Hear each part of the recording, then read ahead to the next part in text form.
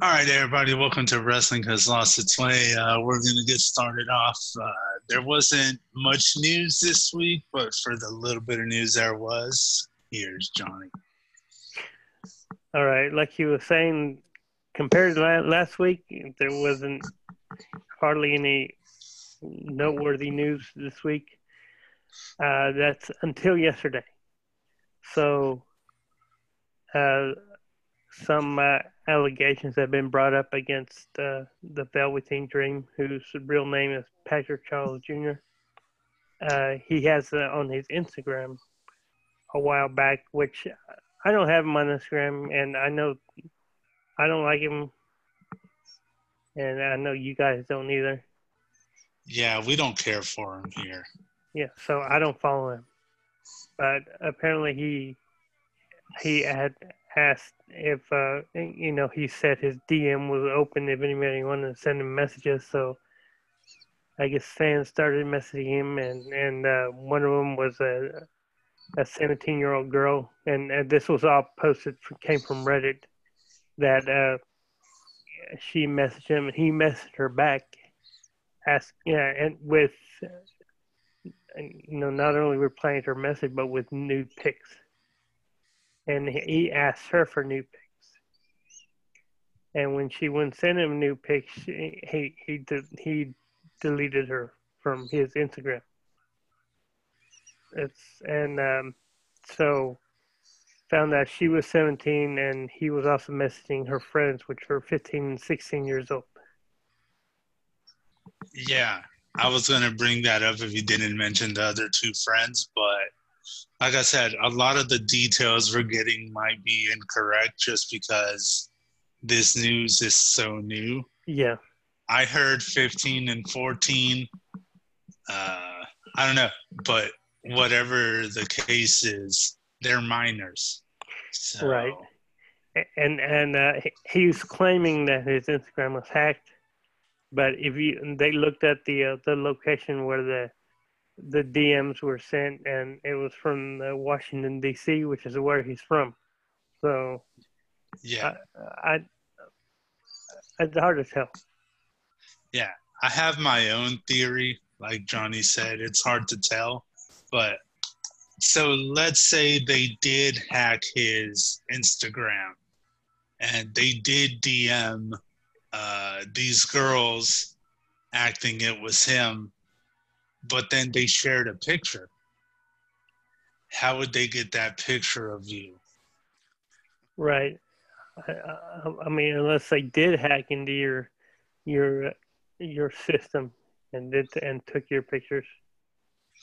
Yeah, I mean, if they were to hack into his phone or something like that, and he did have that picture there. So we know these are 14, 15-year-old girls. Do they really have the knowledge to hack into this stuff? No, we're not saying they didn't. They didn't say they didn't. They're the victims. They're the victims.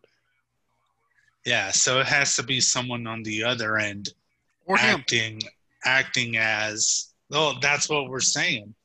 Mm-hmm. So it's either someone hacked in and was acting as him, or it's really him and he's just trying to cover his tracks. Right. And I go with the second theory myself. Yeah, this isn't the first time he's gotten himself into trouble. This situation here, it brought out another incident that he had late last year in Orlando on November 30th. A guy named Edgar Rodriguez had said that he left his Infinity QR Sport parked on the corner. He went to go do something. When he came back, somebody had smashed the windshield. And one of the nearby businesses, their security camera caught it. It showed a black man wearing a pink shirt and dark colored pants, making motions like they were breaking the windshield, and he looked like Velveteen Dream. In fact, Mr. Rodriguez, he pointed him out in the lineup in December as being the one who smashed the windshield. Then on February 11th, he was a warrant was issued for his arrest. But on that same day, the judge in the case said that for some reason or another that there wasn't, enough evidence to convict them or something to those lines. So I'm thinking, somebody from the company, got him off. Yeah. And with that first case, I could see how someone with the company could help him because it wasn't that serious of a case. So they could just kind of brush it aside and continue. Yeah, it's just petty vandalism. Yeah, and just like pay the guy off or whatever. So I see how that could work. But this is a different situation. It's more serious. So I don't see how WWE or why WWE would help him out with it, because if it does come out that they did something to kind of make this go away with money, it could look bad on the company. So I don't think they would want that to come out. I can see him actually this week. I can see him being released. Yeah. With the way things are right now, yeah. I could see that being a possibility. I don't know why they didn't release him a couple weeks ago. I don't know. I know he's now he's going after the NXT title, but right now with no upcoming pay-per-views, not even knowing when the next NXT pay-per-view is, NXT is going nowhere right now. Aside from that cruiserweight tournament, that's it. Yeah, if I was them, what I would do is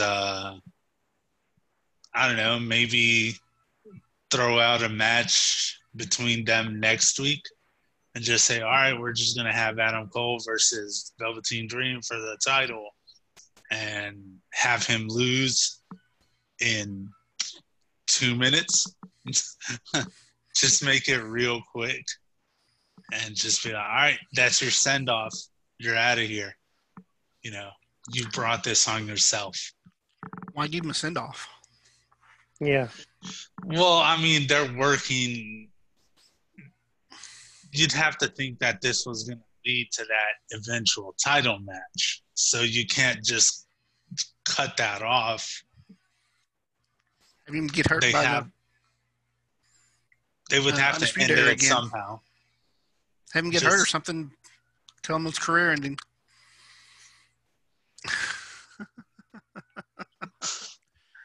Why not? Yeah, that could work. They would have to attack him again, and it would look like the spot from last week, except that he would get the worst of it. So, yeah, sure, why not? Don't even give him a title match. Just injure him, air quotes, and make it be career ending. So, yeah, that could work. I don't know. It's fucked up either way. Shot. Maybe it's because we all hate him, but oh well. Yeah. Yeah. This is my honest opinion. If a wrestler that has the word velvet in his name, it's gay. Yeah, maybe. I mean, who knows? Just the way he acts, I've never liked it. Is that just guy wrestlers? No. Does that count for women wrestlers too with the name Velvet? No. Velvet Sky. Yeah. Yeah. But see, that's the difference. Is it works for them. Woman. Yeah. Yeah. They can use it and because we like it. But yeah, you can't be a dude and have Velvet in your teen. Your name and yeah. It just just living up to doesn't his sound name, good. Velvet Teen. Oh.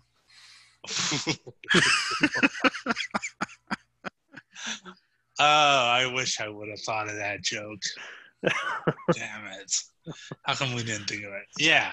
But either way, I think maybe this is just because we don't like him or whatever, but this should just end his career with WWE because it wouldn't look good.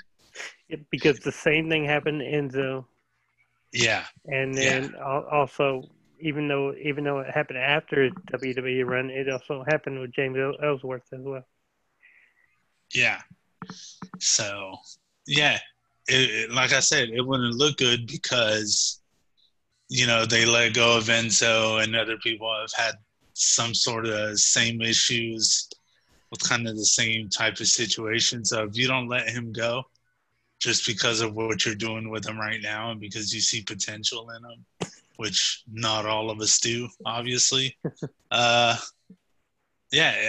would be a messed up reason to keep him with the company. So I just think you just got to do right by it and do what you've always done and let him go. That's just my opinion. And I have a feeling most of us, at least the three of us, feel the same way. Yes. So, yeah, he just needs to be let go. Fuck it. Fuck him. Fuck what he's doing. Just let him go. Yeah, so I want to bring up something else real quick because I want to get away from that already. With what happened on SmackDown with the 25th anniversary of Triple H, at the very end when everybody was coming through the phone, Ric Flair was crying, Road Dogg was there. The question I want to ask Drew is, do you think they should have brought in Billy Gunn? Or do you think not having him show up on the phone or have a video talking to Triple H, was that the right thing to do? Do you think they should have forgot about him so easily?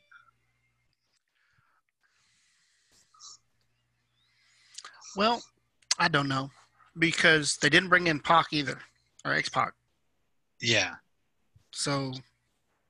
Okay, so let's put X-Pac in the mix as well. But X-Pac works with the company. Yeah.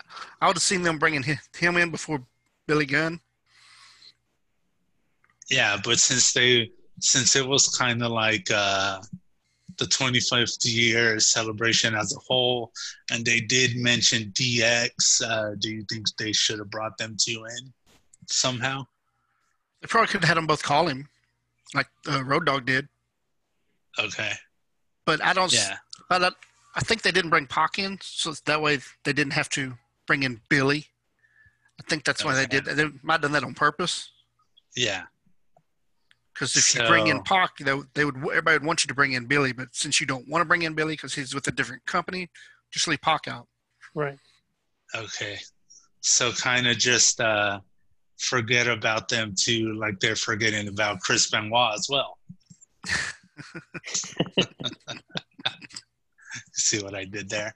The only reason I brought the only reason I brought up Billy Gunn and X-Pac is to kind of segue into this Chris Benoit argument. It's 2-on-1 here. I'm just going to keep it with the people on the show for now. It's a 2-on-1 situation. So one of the questions I brought up during the week is... Okay, this all started because over last weekend, I binge watched all the Dark Side of the Ring.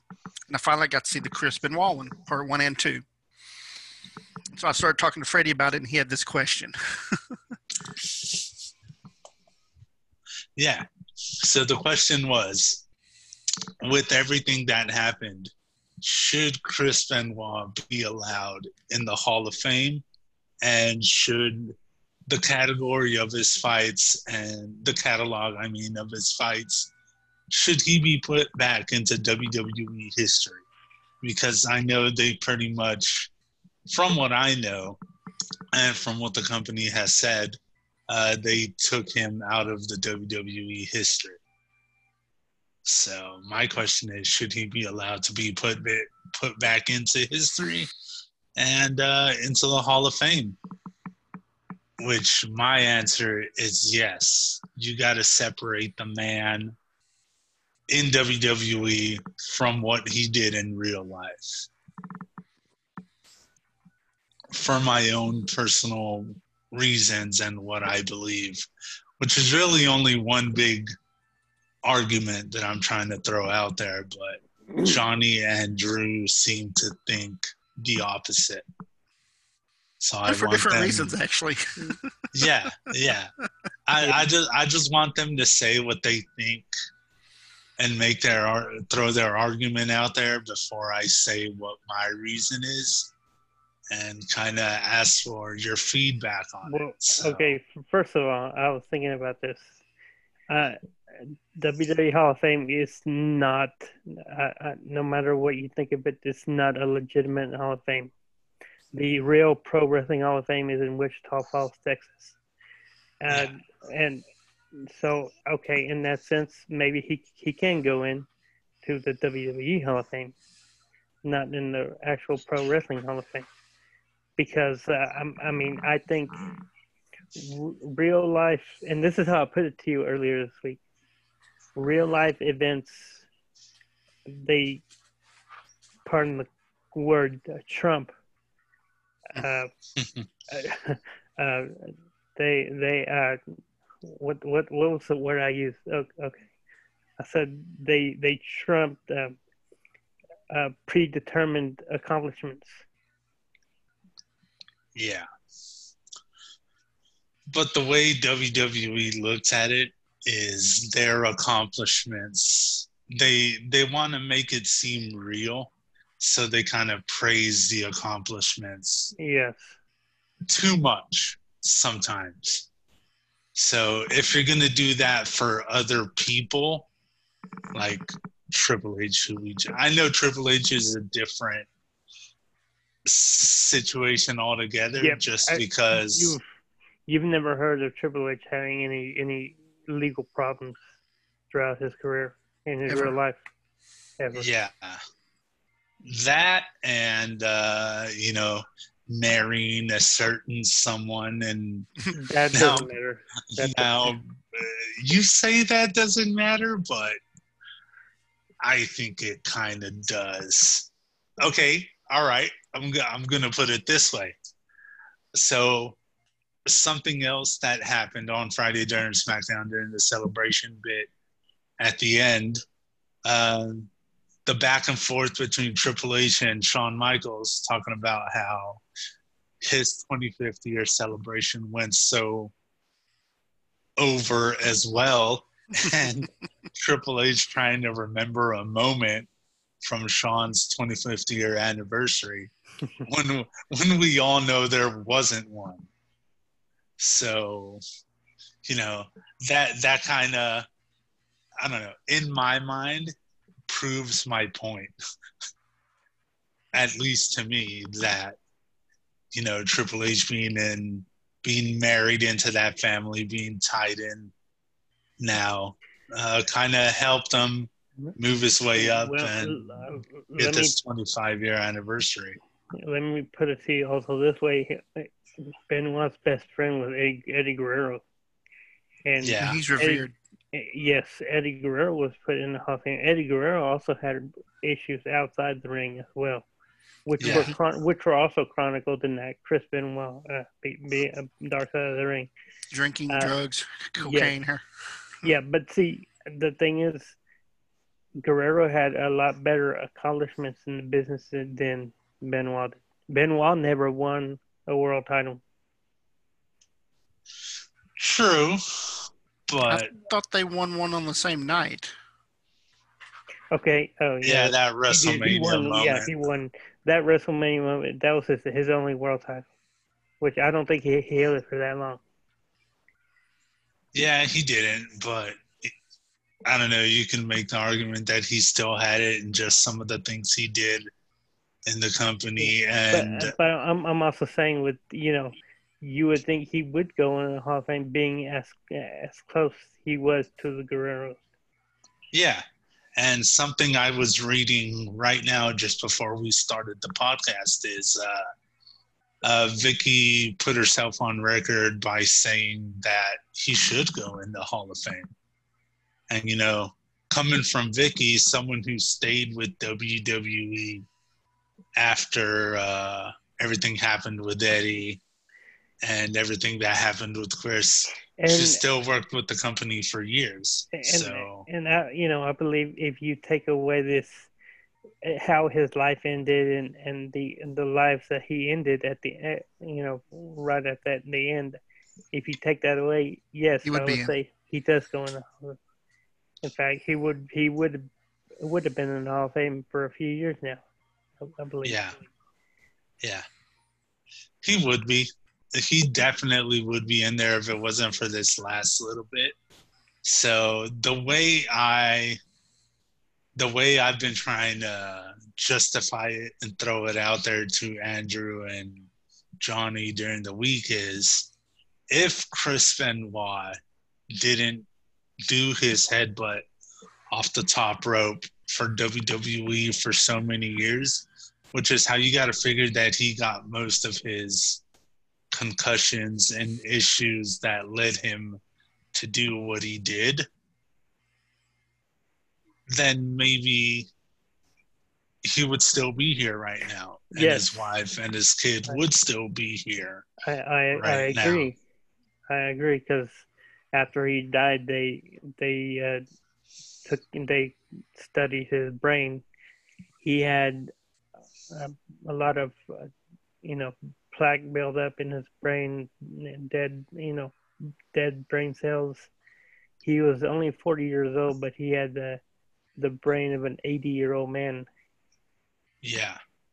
And the other thing I want to point out, since Johnny brought that up, is the guy who was able to do the exam on his brain is Chris Nowinski, ex-WWE wrestler, who, after being told he couldn't wrestle anymore because of one of his concussions, he got dedicated and switched careers to study brains and try and prove that these effects do have a longer lasting issues than some people would normally think. And he even wrote a book about it, and how he was trying to find the perfect connection between the book he wrote and his theories to an actual brain sample to prove what he wrote is true. And he was able to make the connection with his book and his theories using Chris Benoit's brain and the test that he did with it.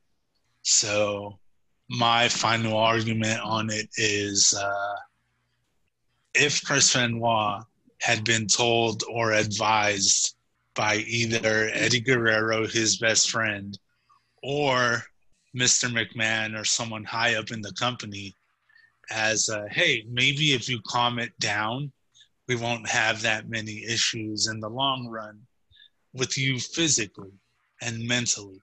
So maybe look after yourself a little bit. And them as a company having to kind of look out for their wrestlers in that way. I think if they would have done that, it would have helped Chris Benoit be a completely different person than how he ended up. So, yeah, one of the things Drew told me when I brought this up to him is, oh, so you're putting the blame on WWE, which blaming Vince again. I never cleared this with him because I wanted to say it right here. I don't put all the blame on WWE. I also put some of the blame on Chris Benoit, because him as a person, he could have also went to Vince and been like, hey, look, I don't want to do this move anymore. It's causing me too many troubles and me having to take time off or wrestling not as good as I can be because of the issues I'm having. So he could have also shelved the move, but right. I don't think he would have done that because he was such a dedicated wrestler that he wanted to put it all out there. So that's when WWE should have came in and saved him from himself, which is what he couldn't do. Yeah, because he was using it long before he was in WWE. Yes. Yeah. And one of the things they did address in that documentary Also blame ECW and WCW. Yeah, you could, but So you're gonna blame the whole wrestling industry on So you want to blame Paul Heyman and Ted Turner and Vince McMahon and Eric Bischoff? Yeah. Let's just blame everybody but Chris. Yeah. I'm not saying don't blame. Well, I mean, look, you can't blame Chris anymore. Well, no. But I'm talking about back then. You can still blame him. You might not respond, but you can blame him. Yeah. So, well, what he did at the end, then, you could say that it was something that by that point wasn't under his control. Yeah. Yeah, because you got to be in the right state of mind to be in control. Right. And he obviously wasn't in the right state of mind anymore. And it wasn't all his fault, is all I'm saying. You know, I know WWE won't take the blame. I know Vince won't take the blame. And Chris Benoit can no longer do it anymore for obvious reasons. So, you know, I'm just laying it out there as how I see it. And other people should have stepped up, including Chris. So there, I said it. Chris Benoit could have stepped up and said, I don't want to do this move anymore. I want to save myself from who I could be and from the lasting effects of this move. But Vince could have said the same. A lot of people could have said the same to kind of help him out, you know, but no one did. I know someone tried to advise him not to do it anymore, but it didn't work. But if many people would have came to his side and said, hey, don't do it anymore, he might have done it, you know, put it into perspective for him. But again, I know we all have our different opinions on it, but I just wanted to bring it up because I think it's a bad situation that, you know, he won't be allowed to go in with so much that he did, not for only WWE, but wrestling as a whole. I just want there to be recognition there for someone that deserves it. Right. But there's a whole list of wrestlers that still haven't gone into the Hall of Fame yet. There was years ago after Eddie passed, somebody had approached me and said, well, if they're going to put Eddie in the Hall of Fame, why don't they put Owen Hart? And I told them, I said, they don't put you in the Hall of Fame just because you die. Yeah. Owen Hart, he did have some accomplishments, but maybe not at the level that Guerrero had, or even Chris Benoit. But I mean, I believe Owen does deserve to be in the Hall of Fame. Yeah. He actually did something significant too. Which is? Broke Austin's neck. Okay, you see, and if you really want to think about it, that might be what keeps him out, because if that had not happened, I think if that neck injury hadn't happened to him, I think you would still see Austin in the ring today. And not on a full-time level, but you know. Yeah, maybe part-time. Yeah. Like Cena-ish. Yeah. Right. Goldberg. Yeah. You know, imagine. The same could be said for Sting. Yeah. Yeah. Imagine a Goldberg Steve Austin match in Saudi Arabia right now. That would bring in so much money. Because that's really one of the reasons Stone Cold was created, because he was WWF's answer to Goldberg in WCW. Yeah. He had this at the time. He had the same look. Y'all watch the Broken Skull session between those two? Goldberg said the exact opposite. He was brought in to be the answer to Stone Cold. Yeah, the answer to Stone Cold. And yeah, at least that's what they said on the Broken Skull. Okay. Yeah, I mean, what could we believe? I would believe that just because it's coming from Goldberg. You're right. Yeah. And who would know better than Goldberg as to why they brought him in? So, yeah, I mean, we're kind of straying away from the subject a little bit, but Yeah, it's okay. that's fine. We do this a lot, That's what we're as here y'all for. know by now. Yes, but as my final statement on it is, I still stand under the belief that he should be let in, just because of, Johnny even said it himself. He accomplished more than Owen Hart, maybe mainly because he had more time with the company than Owen Hart. Another story we could get into at another time. But yeah, I just believe he should be put in, and maybe eventually he will, once the years go on and they start running out of people to name and to put in there. So I don't think that'll happen. I don't think they'll run out of people to put in. No, I don't think so. well, I could name you 10 people right now that should be in there. yeah, but like you said, that's like I'm about to say, that's 10 people. I think eventually they'll start getting into the names that kind of didn't accomplish as much, and they always have to have that top tier last two people that truly accomplished great stuff with the company. You also got to think that the stars that are in now are wrestling now. In 10 years, they're going to be looked at for the Hall of Fame. So they're never going to run out of people to until the company actually closes it down. They're not going to run out of names. And then they'll stop doing it. And then they'll stop doing the Hall of Fame because the company has closed down. Yes. So but I don't see that. I don't see that. I think he's out of luck.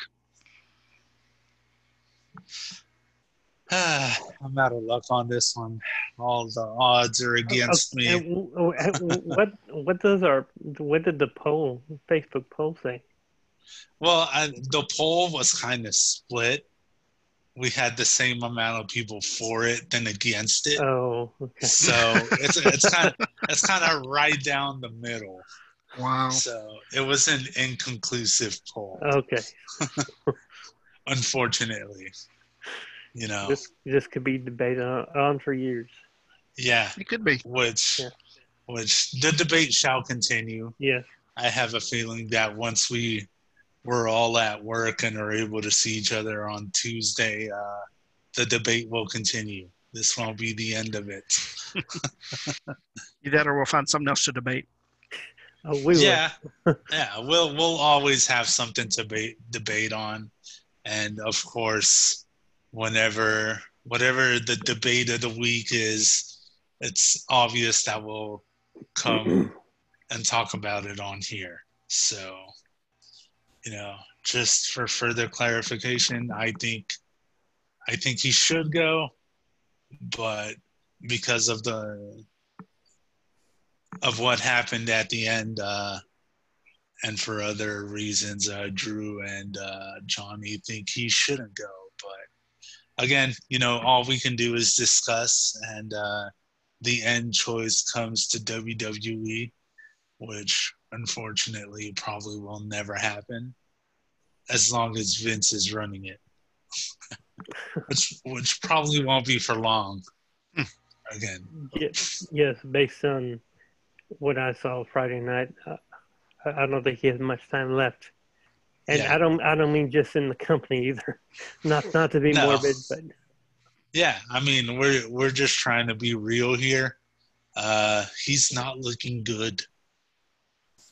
He looked all right when he came out. I don't think he looked too worn down, but then he started rambling and bringing up things. About the gobbledygooker?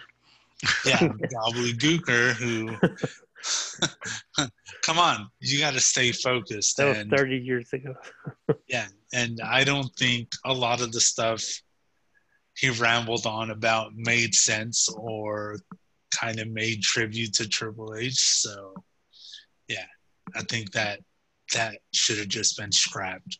He should have scrapped himself. He shouldn't have gone out there. But I'm going to scrap my own segment just because I know I'm not going to go out there. And I think what probably happened, he probably forgot his line. Yeah, the dementia set in. He couldn't remember what he was going to say. Yeah. I will admit, it was I was a little critical about it as soon as it happened because it didn't look well. But then there was that little moment when Vince got real and said to Triple H, "Hey, look, man, I love you." And, you know, as cliche as those words are, just the look Triple H got on his face when Vince said it, you know, that's real life shit. And he said it back to him. So, you know, a little bit of a cheesy moment, but at least you knew that was real. So, yeah, who knows? Who knows what'll happen with all of this? But we'll talk about that here in a bit because we're about to get into the reviews for the week. And I think we're going to go again with just show by show and name our favorite moments. So we'll go with Johnny first on Raw, and we'll see if he had a favorite moment of the week. Okay. Well, this past week on Raw, we had 30 matches, men's matches, to determine the Raw side of the Money in the Bank climb the corporate ladder match in a couple weeks. And one of the matches, which I thought was a really good match, which turned out to be, and in my opinion, an upset, was Rey Mysterio versus Murphy. Yes. That they put on a really good match, and there were moments there when I thought Murphy was going to win, and even before this, I assumed Murphy would win because they want to push younger talent, and so, you know, MVP had a match earlier in the night against Apollo Crews, and he lost that one. So you're thinking, well, they're letting the veterans lose, but Yeah. no, this one, Rey Mysterio picked up the win. Yeah, which I also said I loved as well because, you know, you obviously, like Johnny said, you want to push the younger talent. So that's what they did with the majority of it. But Ray is a special kind of talent. Even right now that he's getting a little older, he's still going really damn good. Yep. You know, he's adjusted well to the moves he can and can't do, and how he had to not do some things and add some new moves in there to kind of make himself still look really good without risking himself too much. So, hell yeah, that was a good win. It surprised me just as much as anyone else, I think. So, hell yeah. That was a pretty damn good moment. And Money is the Bank is one of the only matches that Rey Mysterio has never won. He has won it. He has won it. Oh, he has? No, he didn't. Never mind. No, they cashed in on him. He got cashed in on me. Yeah. Yeah. My brain is off today. Uh-oh. Yeah. It's Sunday. Yeah, well, one could. I mean, we haven't said this yet, but we're recording on a Sunday. Yeah. I think the brain decided to take the weekend off because we're recording here on a Sunday instead of a Saturday. He got a little too relaxed, and understandable. We all get a little worn out, so we can't blame him for it. It's happened to me as well. So, especially during this time that we're in, and we have to work extra hard, and we're under a lot of pressure with the illness that's going around. Yeah, which is going on a lot longer than I thought it would. So, and yeah, just fuck the virus is what I mean. Hey, it's like my shirt says. Exactly. What does my shirt say? Support wrestling, screw coronavirus. I think that's how a lot of us feel right now. So, since we have that moment in the books, Drew, what was your moment of the week for Raw? Well, my favorite moment was the Aleister Black match.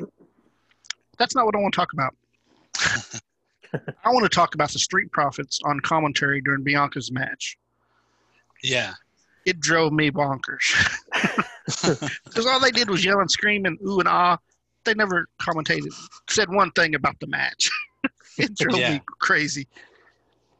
And I think with the fact that there are no fans there, they're just trying to add as much hype as they can. Well, I know, but Jerry and Tom couldn't get a word in to comment on any of the moves, any of the matches, anything, because all they did was holler and scream. Yeah, it drove me nuts. Yeah, I mean, if you're gonna have someone come in for commentary, like on the Alistair match, yeah, Selena was on commentary and she did excellent. Yeah, she was great. Which is my moment for the week. Her on commentary was really damn good. So, I could understand what you mean, because if you're going to have someone come in on commentary, you need to make sure they know what they're doing, or that they're going to work well with the commentary team to make the match sound good. And this just didn't sound good. So we had no descriptions of any kind. Yeah. Just yeah. Ooh, yeah. Yeah. It was it. It's like they were fans in the audience. Yeah. Right. Yeah, it was pretty much just a cheering section for Bianca Belair, which I can't get into her either, so... I know she's married to one of them, but hey. Yeah. Like I said, I'm going to bring up, even with the Alistair match that Selena was out there while he was facing Austin Theory, I know why she's there, because she's managing Austin, but he's also facing her real life husband. So that is a reason to put her out there, because she has a real interest in the match. She didn't actually show favoritism either. Yeah. She went the opposite. Yeah. Like I said, that's how you do great commentary when you bring someone in. Yeah. Commentators should be unbiased. Yes. So... But you do have those face and heel commentators like Jerry Lawler and Corey Graves. Actually commentate. And Byron. Yeah. So I could understand what Drew is saying there. And, his moment kind of led into my moment when Zelina was on commentary, but she had a lot of moments throughout the night. One of my favorite ones was when she interrupted McIntyre at the beginning, and as he laid down the challenge and Andrade attacked. But right before that, when he calls Selena a thorn in his ass, which I thought was a good line from Drew, and you couldn't get that good of a line if she wasn't out there. So yeah. I would have to say my favorite moment for Raw is just Selena throughout the night would be my favorite moment. So, yeah, she was out there like 4 times. Yeah. It was very Selena heavy, and I'm not mad at it. I'm not going to complain either. Yeah, because she always looks like fire when she's out there. For obvious reasons. Not only is she good on the mic, she's good to look at. Yes. She's the best of both worlds. So, I really enjoyed it having her out there. So, I guess we'll end with NXT, and the next moments I want to get in are for SmackDown. So if y'all want to start that off, I'll be right back.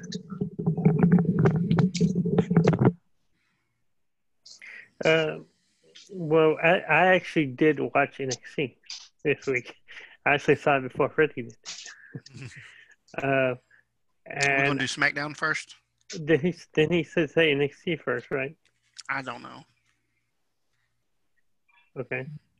Either one, it doesn't matter. Whichever one you want to do. Okay. Well, yeah, we'll do NXT because I don't know if did he see it? Did he watch it? I think he did. He watched it Saturday, I believe. Yesterday. Well, I mean, they had 3 matches in the cruiserweight round robin tournament, and there wasn't really anything that necessarily that I liked from this episode, but I will talk about something I didn't like is that Drake Maverick, he's in the tournament. He went up against Jake Atlas, and they put the story of the actual story of him being released as part of his story in the tournament, and it doesn't look good for him. He lost his first match, and I have a feeling then they might make him lose all 3 first round matches. I think that they will too, because his other 2 opponents in Group A and B, A, or whichever group he's in, are Kushida and Tony Nese. And I picked Kushida to win it all. Kushida, Nese, and Atlas. Yeah, and he's already lost to Atlas. Yeah. So I think he's going to go 0-3. Yeah, I think so too, and that'll be it for him in WWE. But like Freddie was saying before, I don't think he should even be doing this, knowing that he doesn't have a job anymore. But I guess he wants to just put himself out there for the next company that comes along. Yeah.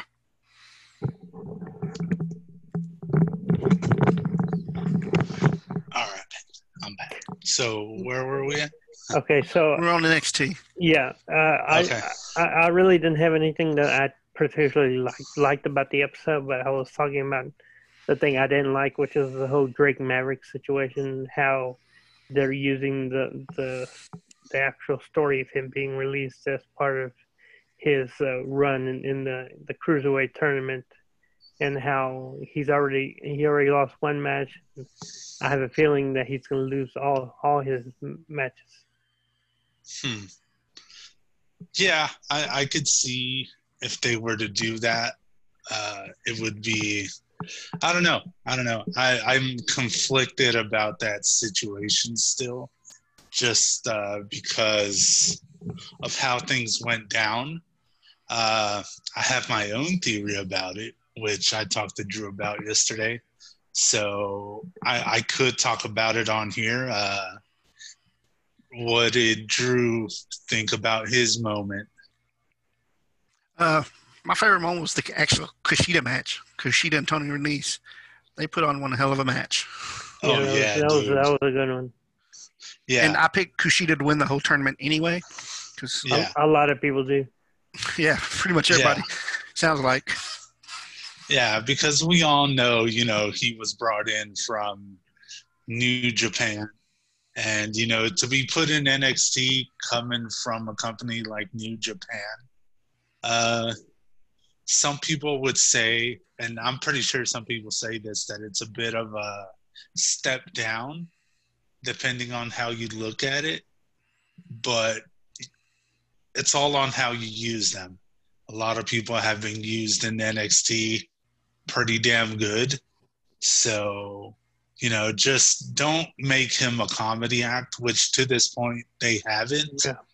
So, if you keep riding that momentum and realize who you have on your hands, it can be really damn good. And I've said this, that I hope if they ever do get him on the main roster, that they treat him right. They don't mess him up. Yeah. Hopefully by the point, because let's face it, if I were to predict anything, is that he will eventually be on main roster, because I could see a match between him and Shinsuke, which, they both were in New Japan at the same time.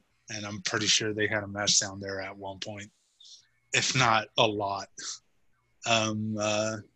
Yeah, that could be a big WrestleMania match or a SummerSlam match, depending on where they are at that point and how they would want to put it. So I could see that being a really good match. I could picture him going up with a lot of guys on the main roster.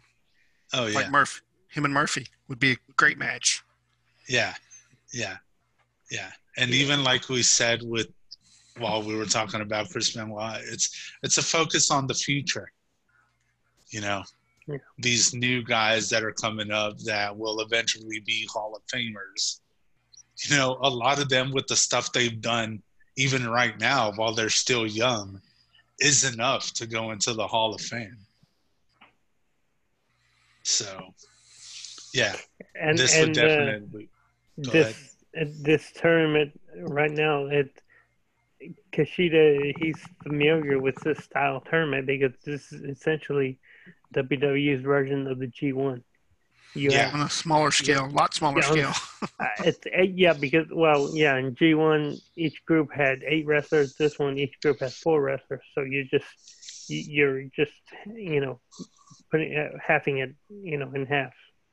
So, but he knows how this goes, and so he knows what to expect.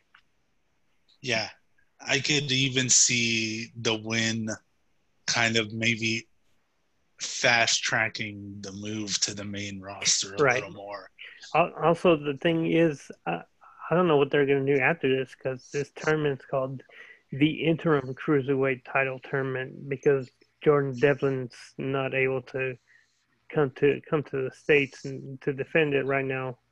So that means that this is just going to be a short-term champion, or I don't know what it means. I mean, or is the winner going to have to go against Jordan Devlin? That's probably what they'll do at the next pay-per-view. Whenever we're able to have NXT pay-per-view, right? They'll have the winner of this tournament go against Jordan, and the winner of that will be the true cruiserweight champion. Yeah. Here's what I'm gonna go with that. In UFC, whenever there's an interim champion, eventually that interim champion faces the true champion. So once all this clears out and he's able to come back to work, I could see whoever the interim champion is going against Jordan Devlin to, settle the air there and have the actual champion. And maybe they could even capitalize on it because the interim champion is going to have a belt. And I have a feeling they would just use like one of the replica belts to kind of have him carry around. So they could even capitalize on it and have a new belt. Well, they already have the belt out there, don't they, for the tournament? Mm-hmm. Yeah. Oh, okay. Well, there you go. See? That would work then. But yeah, that's eventually going to happen. But it's a little weird. It's a little weird at the same time. But as far as what I said about the championship, because I don't know. Well, I guess they could just keep the new championship. But yeah, it all sounds like it could be really good once they could bring everybody back to work. That's all we're waiting on. But as far as my moment, and I know I talked about it earlier in the week to Drew for sure, and probably Johnny as well. I'm no longer sure about Drake Maverick and his release, if he's actually going to stay released. Because I know Johnny said he would have him losing all the matches. But WWE is a company that likes to capitalize on what they see. And I guess they could see the amount of support that Drake Maverick has got these last couple of days, all stemming from that video he put out right after he was released. And the fact that WWE used the video this week on their NXT show would make me believe there has to be some sort of interest in keeping him or bringing him back at some point. Or even though they did release, several other wrestlers, and we went through that last week. Maybe Drake Maverick being released, maybe that's it. It's all a work. Yeah, it could be. Which, if that's what this is just a work in the middle of some actual releases. The work in the middle of a shoot. Yeah. I don't know how to Would that be feel sorry about or would that be genius? I don't know. Okay. Here's what I'm gonna say about it. If Drake Maverick's release is just a kayfabe release amongst real releases, I'm pissed off that this company would do that. I don't know if y'all would feel the same way. Well, I don't know if that's sorry or I don't know if that's genius. Well, there's also rumors of them bringing back Sarah Logan too. Yeah. Because of the feedback she's getting. Yeah. See, I don't think they would do a storyline release in the middle of real releases. I think it's just the feedback they're getting. Come on, man. This is WWE. I don't think. Yes. Okay. Triple H might be that smart, but I don't think Vince is that smart. Yeah. See, I'm torn. Okay, this is the best way I can put it. From a business standpoint, that's a smart move because you're playing with real life emotions. And in the state of mind that people are in right now, they'll get more invested Right. in a story like this. But me personally, I'm angry and thinking it's genius at the same time if this is what is actually happening. Because one, you got one over on me. You got me all invested in how emotional Drake Maverick was. But then if it comes out that it's a work, I'm mad. It's just a big circle with the emotions going on right now. You know, you said that again one other time that you got me. Yeah. When Edge came back and Randy attacked him. Yeah. But yeah, if this is just a fake release or kayfabe release, I think it's genius. Like you said, it's playing on people's emotions. Yeah. And their With real life involvement. Yeah. Yeah. And if so, Drake Maverick's one hell of an actor. Yeah. Yeah. Drake, with the amount of emotion that Drake Maverick showed, he's a hell of an actor, better than John Cena. Yeah. I want to see John Cena pee on cue. Yeah. And if he can pee on cue, it's from a side effect of some of the steroids he uses because he's way too jacked. Yeah, but if that is the fact, if it's a kayfabe release, that's a hell of a good acting, and he deserves to be used a lot more. Oscar, oh, yeah, or Emmy. Since it's on TV, it'd be an Emmy, wouldn't it? Yeah, but it's gonna give you Sosa Slammy. Yeah. Oh, whatever. I think we should start a hashtag Drake for an Emmy. I'll probably get that going just for fun, but we'll see if it takes off. Drake Maverick, great worker. Showed a lot of emotion. If it is kayfabe, I think WWE didn't intend for it to go that way, but that they might run with it. They're known to run with what they see grabs people's attention, and this definitely grabbed their attention. So, and we had a perfect example last year at this time, Kofi Mania. Yeah, just Yeah. Don't give up on it like they give up on Kofi Mania. Actually see it through. He went a half a year as a champion. I don't think they gave up on it.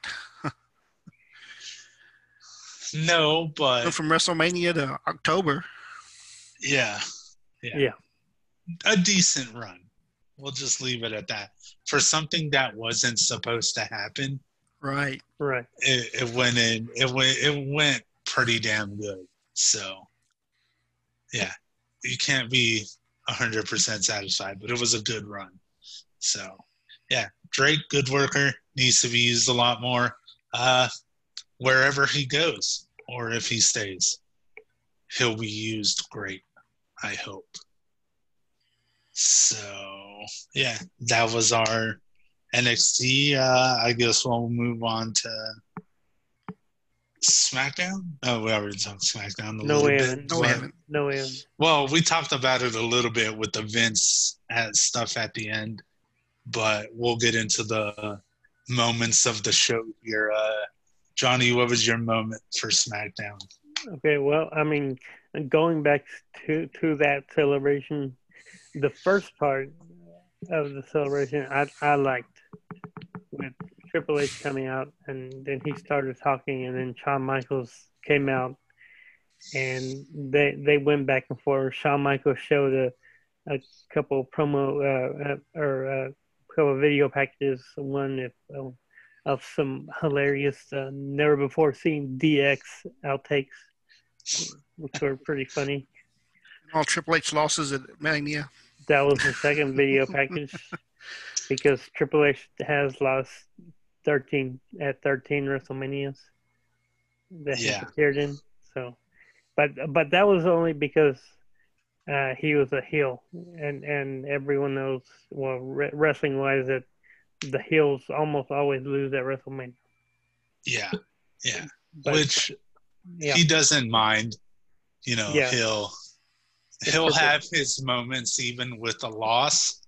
He has his moments in the match. So, but then after that, Shawn started talking about how, he could have done better if it wasn't for, and he was going to start that woman.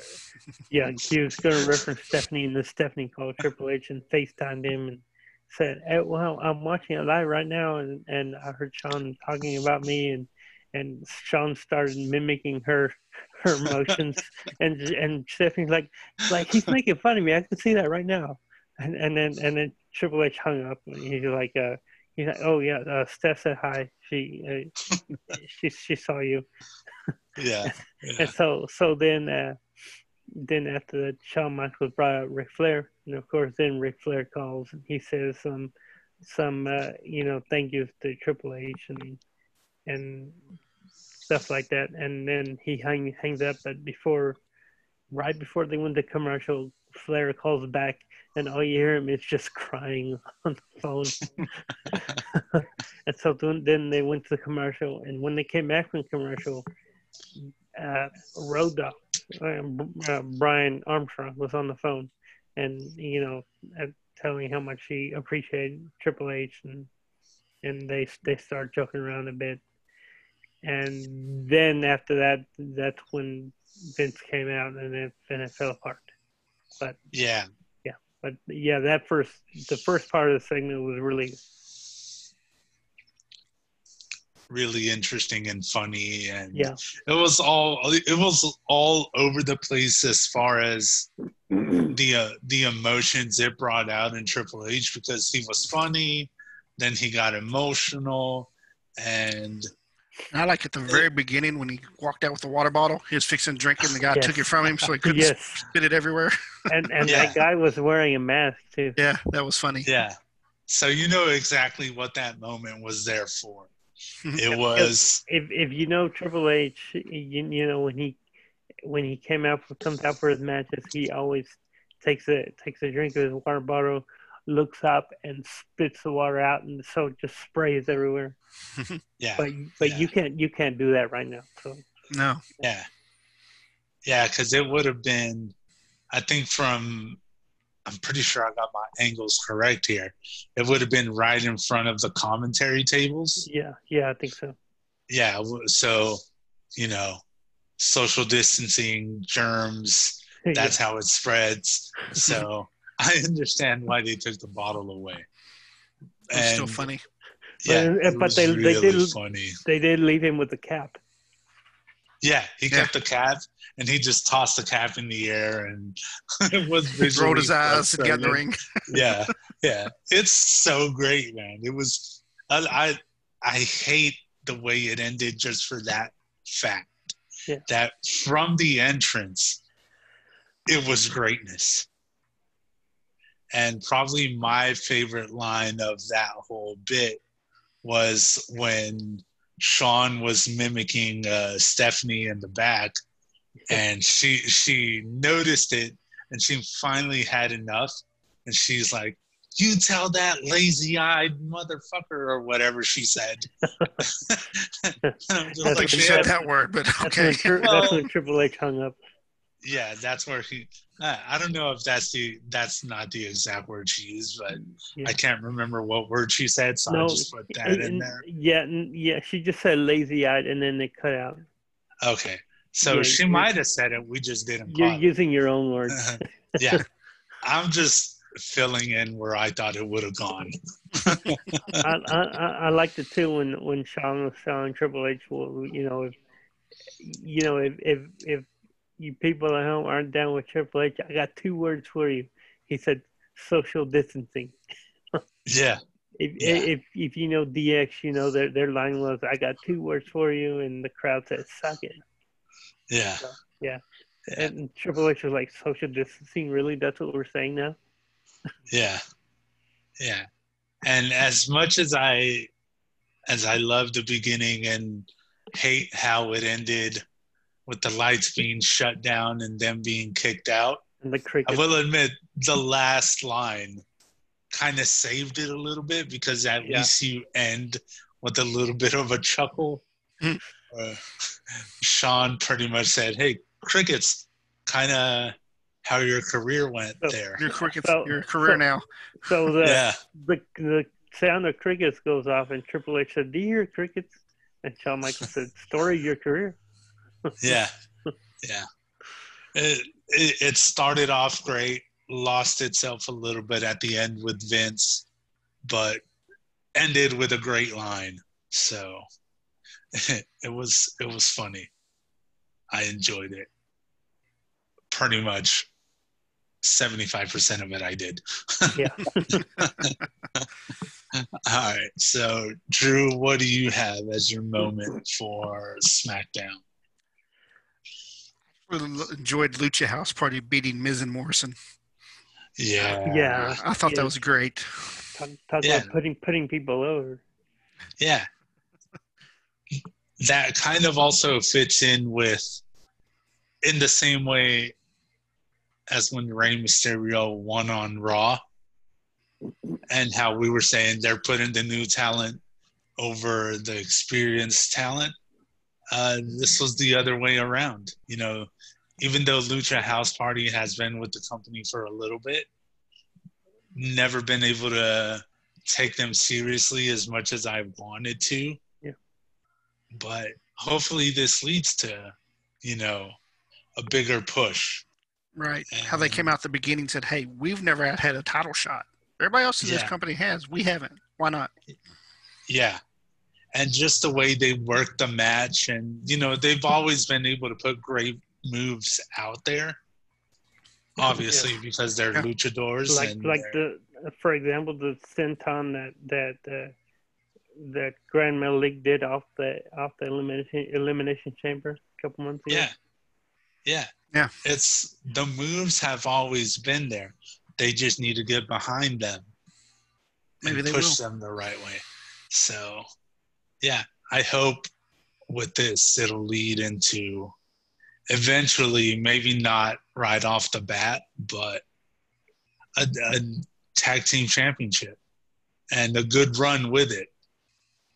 So, because have they had the tag team championship before? No. I don't think so, no. No. Kalisto's had the U.S. title before. Okay, that's fine. I remember some title being involved there. And but and I think maybe he had the cruiserweight title one time. yeah, I think he did. Yeah, but that's what needs to happen. It's they just need to get a good run with the tag titles eventually.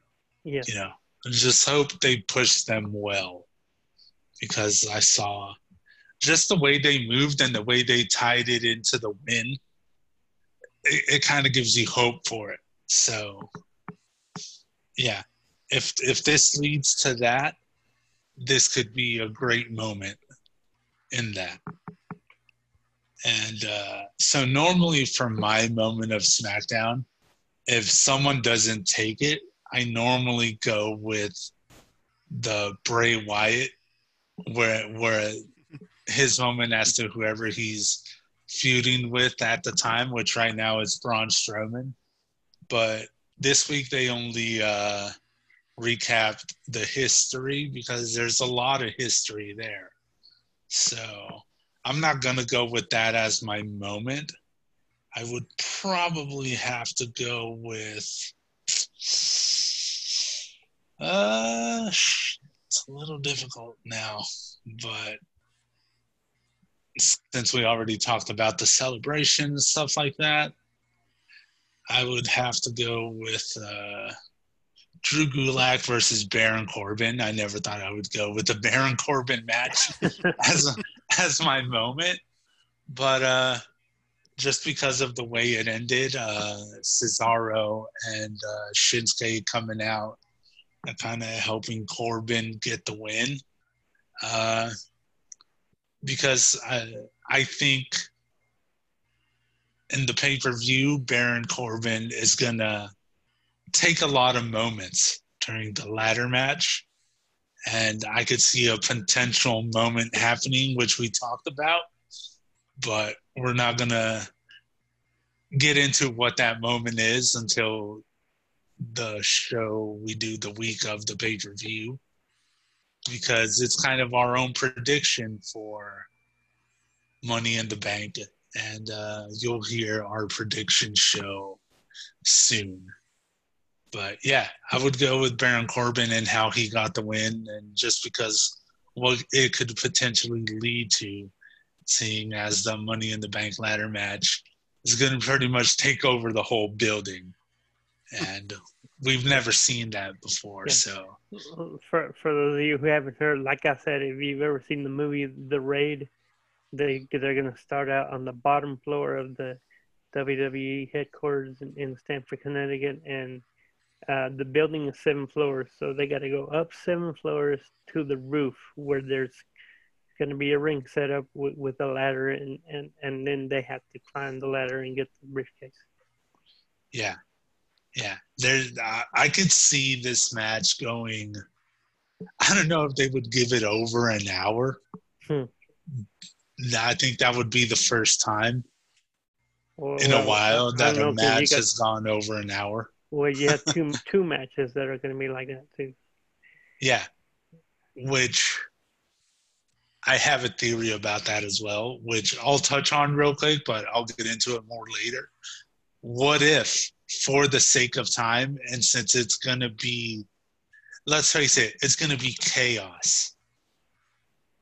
So they could even make it more chaotic and more cinematic and have 2 rings at the top of the performance. I know they're showing the picture where it just has 1 ring, but what if they have both rings set up at the same time, and the women's Money in the Bank ladder match is going on at the same time as the men's Money in the Bank ladder match? Well, they do show in the pictures 1 ring with 2 different briefcases up there. Yeah. That could be possible too, to have both briefcases hanging at the same time. But then I have a feeling the ring would get a little too crowded. Yeah, and then you would have to consider actually having intergender rules at one point. Yeah. If you have a couple fighting in this thing. Yeah. which is possible because next week possible. You're gonna have Otis and Mandy both trying to qualify. Right. Yes. Yeah. One can climb up the ladder and the other one guard it, and they both get down both of them. See, this is, and I've said this quite a bit whenever we discuss stuff at work, because, mainly, me and Drew, we talk about it much longer than Johnny does, because we stand there a lot. Because I actually work. Hey. We work too.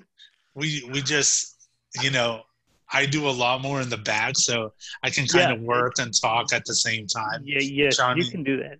Yeah, Johnny has to be on the sales floor a lot more than I have to, so I can manage that time a little better with working and talking. Who knew I could multitask? But yeah, it'd be interesting if we had the first ever couple Money in the Bank winners.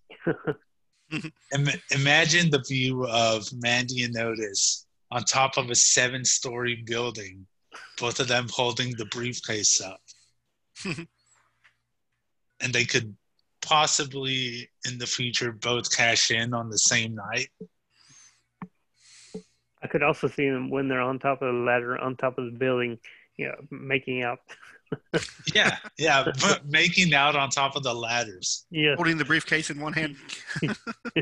No, and then forgetting about the briefcases and just kind of be like, "Oh, we need both hands to make out." So they just drop the briefcases and. Well, after they'd already won them, is what I'm saying. Yeah. After they win. After the bell rings. Yeah. But like I said, that's just one possibility that is in my mind right now, and we'll get into it more on our discussion show about that. But yeah, I could see a lot of great stuff happening because of that one match. And yeah, I think it definitely would be a great idea of having both matches going on at the same time, whether it be one ring or 2 rings. But with the way WrestleMania happened and that being a first, this could be a first. And, WWE is all about first-time things right now, seeing as how well this WrestleMania was received. So maybe that's a possibility. Who knows? One could only hope they are as smart as we are. They would come up with something like this, because I know we throw a lot of ideas around. So I hope something like this happens.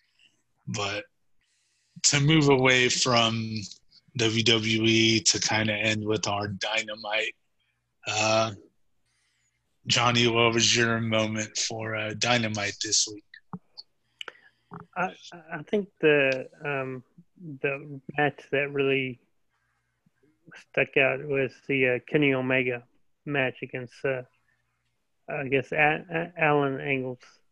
Yeah. Which wasn't really it wasn't a squash match. Alan Angles put on a lot of good offense. Yeah. Yeah, normally whenever AEW has a guy making his debut against someone like the name of Kenny Omega, it ends up being a bit of a squash match at the end. But Alan Angels, however, Jericho called him during the match because he kind of changed up the name a couple of times. Called him Eagles too. Yeah. Oh yeah, he did call him Eagles. That's just Jericho being Jericho.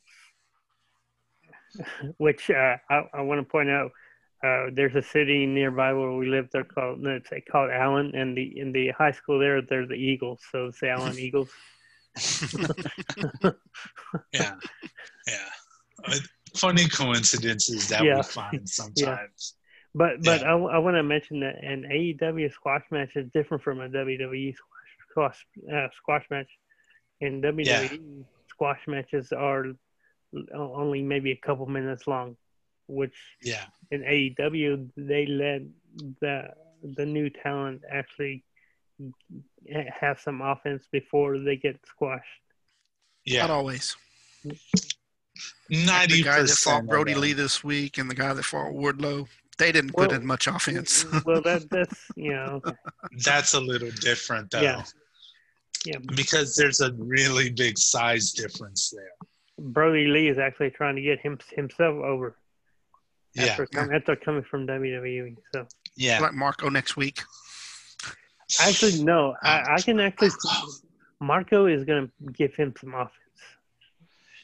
And Marco is going to actually maybe even come close to pinning him. Yeah. But, it's pretty obvious that he's not, just because of how over Brody Lee has to get himself after leaving a company like WWE. But I could see Marco putting on a great show also because, every time Brody Lee is having a match, they're at the same time almost focusing on Marco just as much. They're on the side of the ring. So, yeah, I think that's going to be a pretty good match as well. And I hope it elevates Marco a little more than he already has elevated himself, because probably one of the best things going on, could be one of the best things going on if AEW would give him the chance. So, yeah. I could definitely see that working out real good for Marco and Brody. So, Drew, what was your moment of the week? Brandy Spears, Penelope. That spear alone was enough to make that match. Yeah. With one move, they managed to gain as much for a match between Brandy and Penelope. Who knew that could be achieved with just one move? Yeah. And where did that spear come from? I've never seen Brandy do a spear before, but it was great. Yeah. But, she hasn't gotten in the ring yet, so, she's in the match, so she's had time to... She has to win. Her and the girl that they shaved her head. Yeah. Well, but that wasn't an official match, though. Yeah, it was. They fought somebody on Dynamite, like, late October. That was Awesome Kong. No, Awesome Kong was sick one day. Brandy filled in. Yeah. She was sick one day. That's what they said on the show. Okay. We're going by what they said. Okay. But yeah, she was in one match on Dynamite. Oh. Huh. Late last year. Well, but still, she's had time to perfect her moveset. So. Yeah. Because even though she has been on camera a lot, she hasn't wrestled a lot. So definitely had the time to focus more on getting better to have matches in the future. And, maybe they gave us a little bit of taste with when Awesome Kong was sick. I don't want to start any rumors because I know this sickness, there's a lot of rumors about it still, a lot of stuff that we don't know about it. But maybe she had coronavirus before coronavirus was the it thing. So, again, don't want to start that rumor, but who knows? You never know. Awesome Kong could have been patient zero here in the U.S. And if she ever decides to come back, that would be a hell of a gimmick if she could, rebrand herself or maybe nickname herself Patient Zero. She went back to film the new season of Glow. Yeah. Which, that's a good thing because, she's really good in Glow, and she obviously elevates the show as well. So I just hope she comes back and is able to have a legitimate run without any interruptions and to an actual crowd. Yeah. So I just want to see Brandy in the match.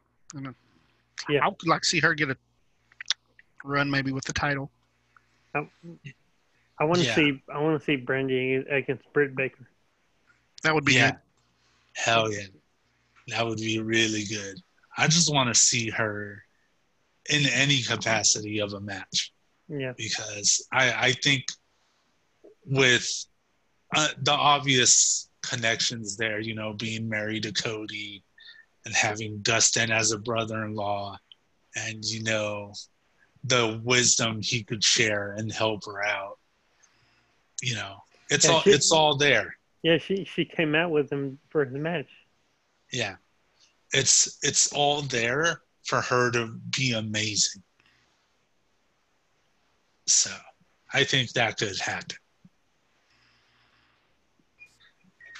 So if I were to choose a moment for the week, let me pull it up here because I have it set aside.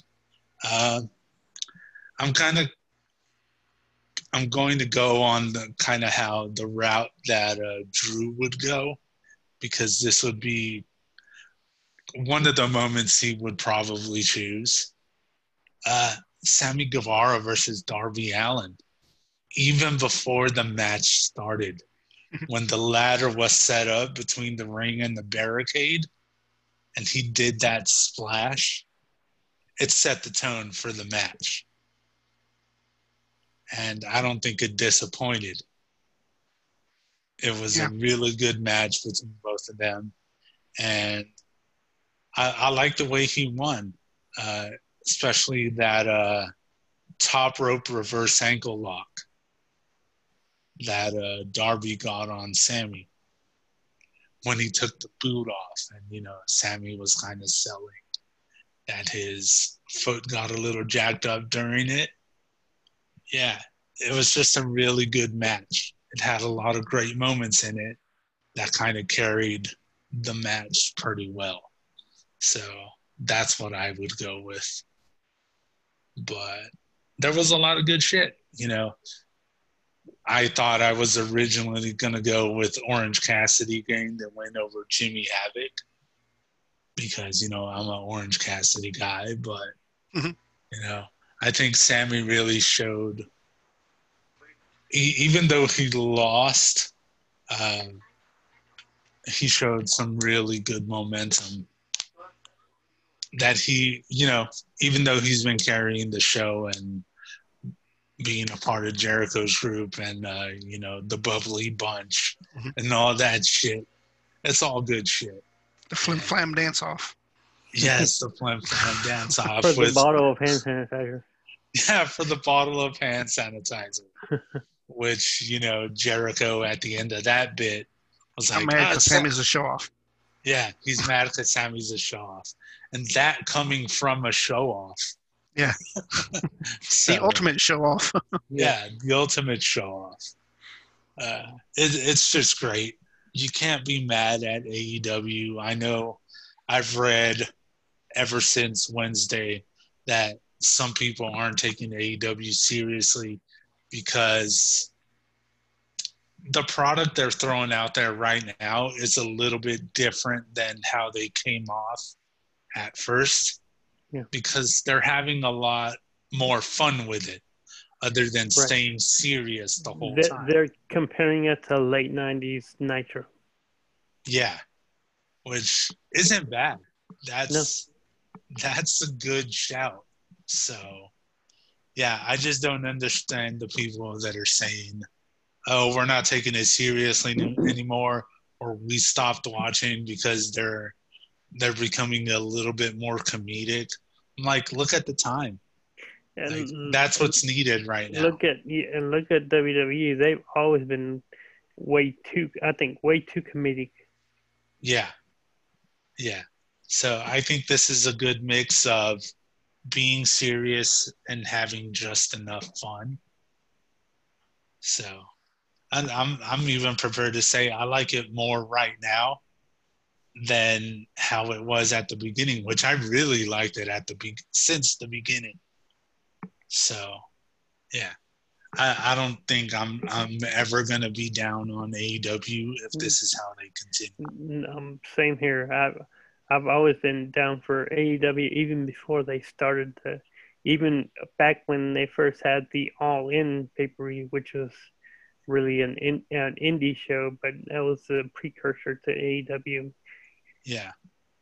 Yeah. Ever since they've started putting on shows, even before they were on a weekly basis, you know, it was, we always knew it was going to be interesting and different, and that they were going to keep changing how they ran and how they did shows, because, you know, it's a new company and they're trying to find their perfect amount of fun and serious.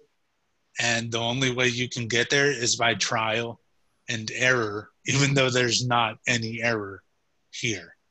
And even though they've just started, they're being smart in that when there were fans, they were holding their events in smaller venues rather than the big arenas. Like when they were here in the area, they were at Curtis Caldwell Center in Garland, which they actually said they were in Garland, even though they're in the Dallas area.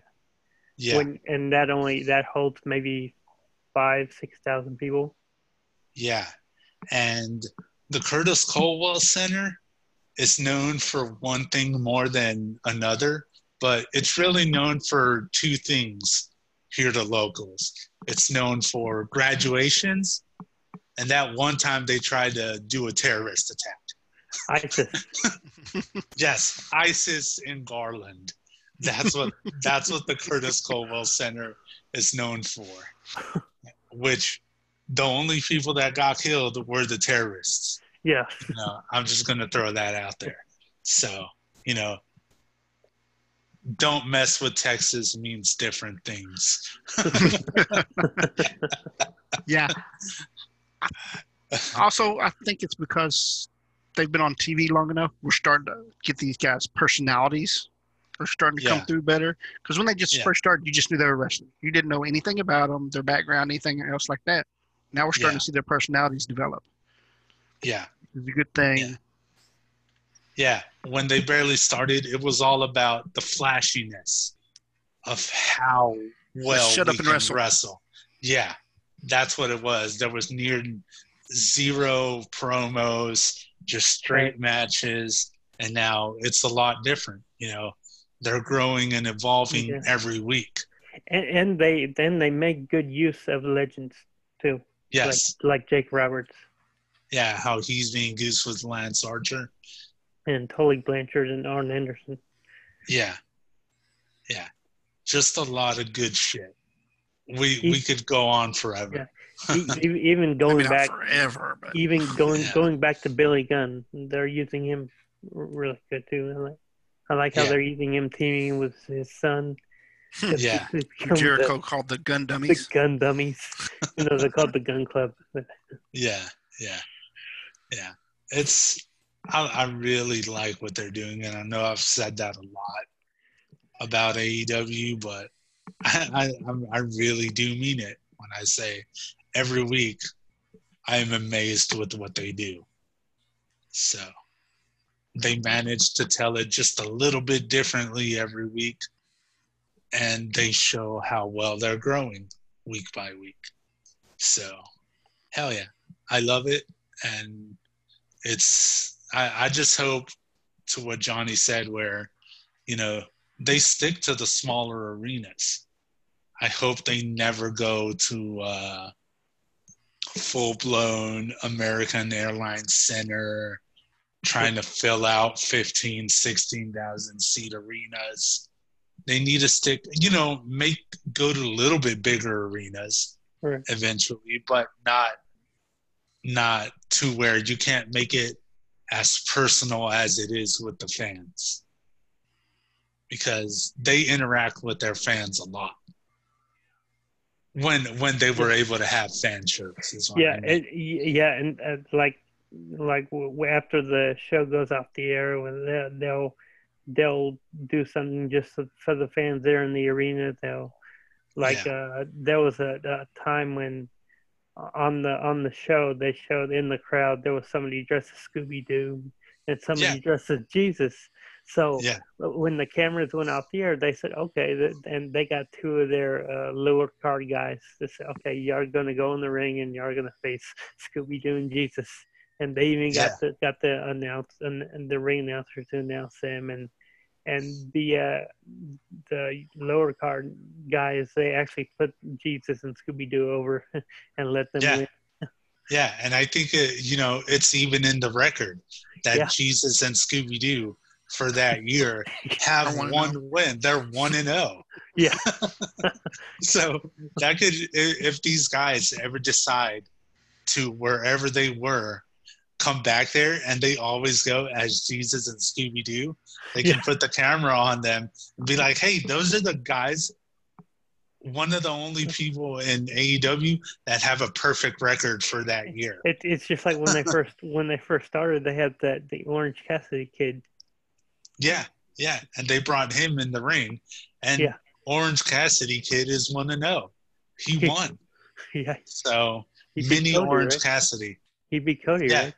Yeah, he beat Cody. Who can say that? Yeah. At I'm guessing the kid was like 7, maybe even younger than that, and he has a win over Cody Rhodes. Yeah. So, yeah, I just like how personal this company gets. Yeah. Like, for the last moment, I want to talk about, since we're talking about how personal this company gets with their fans.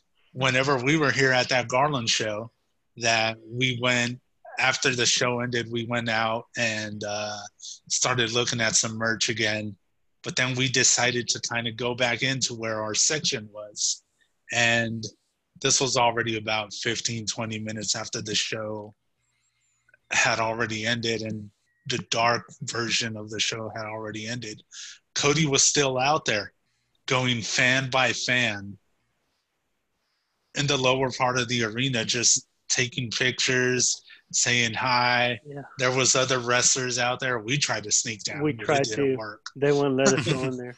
Yeah, they wouldn't let us go down there, but we tried. Maybe next time. Yeah, maybe next time. But yeah, it's just awesome how personal this company gets with their fans. So I just hope they're able to keep that for as long as they stay active. I think they're in it for the long run. Yeah. And they're going to be great for as long as it lasts, which is going to be a long time.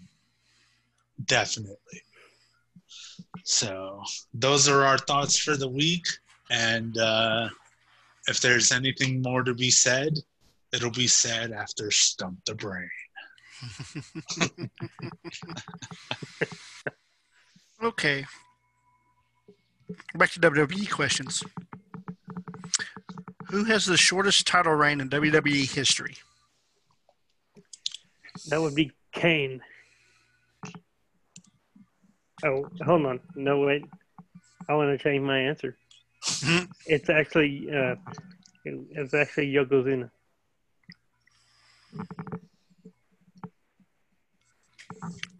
At WrestleMania 6 or 9. Actually, Yokozuna is number 3 on the list at 2 minutes and 6 seconds. Okay. No, number 2 is Seth Rollins at Money in the Bank 2016.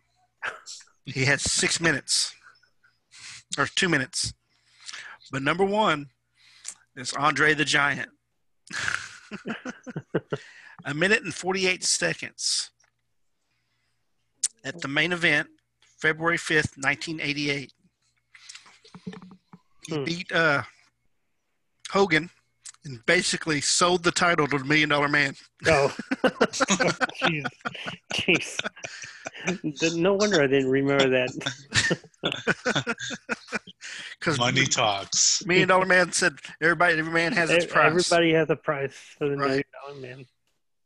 And so Andre the Giant sold his title in 1 minute and 48 seconds. So he has the shortest title reign. But I was impressed he got Yokozuna because I didn't know. I had to look it up. Yeah, because Yokozuna, because he won the title, and then And then Hogan went into the ring and challenged him, and then he beat him for the title. Yeah. Well, the way I'm going to put as how this Stump the Brain question went, even though he got it wrong, he still looks like a genius. Yes. Because he got one wrong, but then he threw out about 3 or 5 different facts within seconds. So, yeah. You know, he will always get the upper hand on us one way. And the only reason I said Kane at first, because Kane held it for about 24 hours. Yeah. Back in '98. Yeah. When he beat Austin for it, but then Austin beat him again the next night on Raw. Yeah. So, in all fairness, there are a bunch of title reigns that go between a minute 30 and 24 hours. yeah. So, yeah, kudos to Johnny for his amazing knowledge. Mm-hmm. All right. Well, on that note, I think we're good for this week, and hope everybody has an amazing week, and we'll talk to you all next weekend. All right. Take care, everyone. Later. Check you later.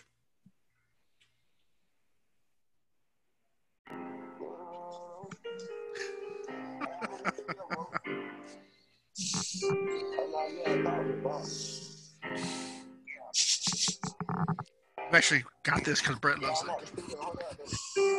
Ain't get to roll no weed, ain't get to roll no switches. I was locked up on Christmas, ain't get to see my niggas, ain't get to hug my mama, couldn't even give her no kisses.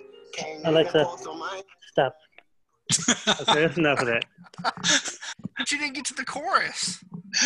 No, I just had enough. We don't need to get to the chorus. I had enough from the first line. Yeah. That's enough of that. That reaction didn't last long.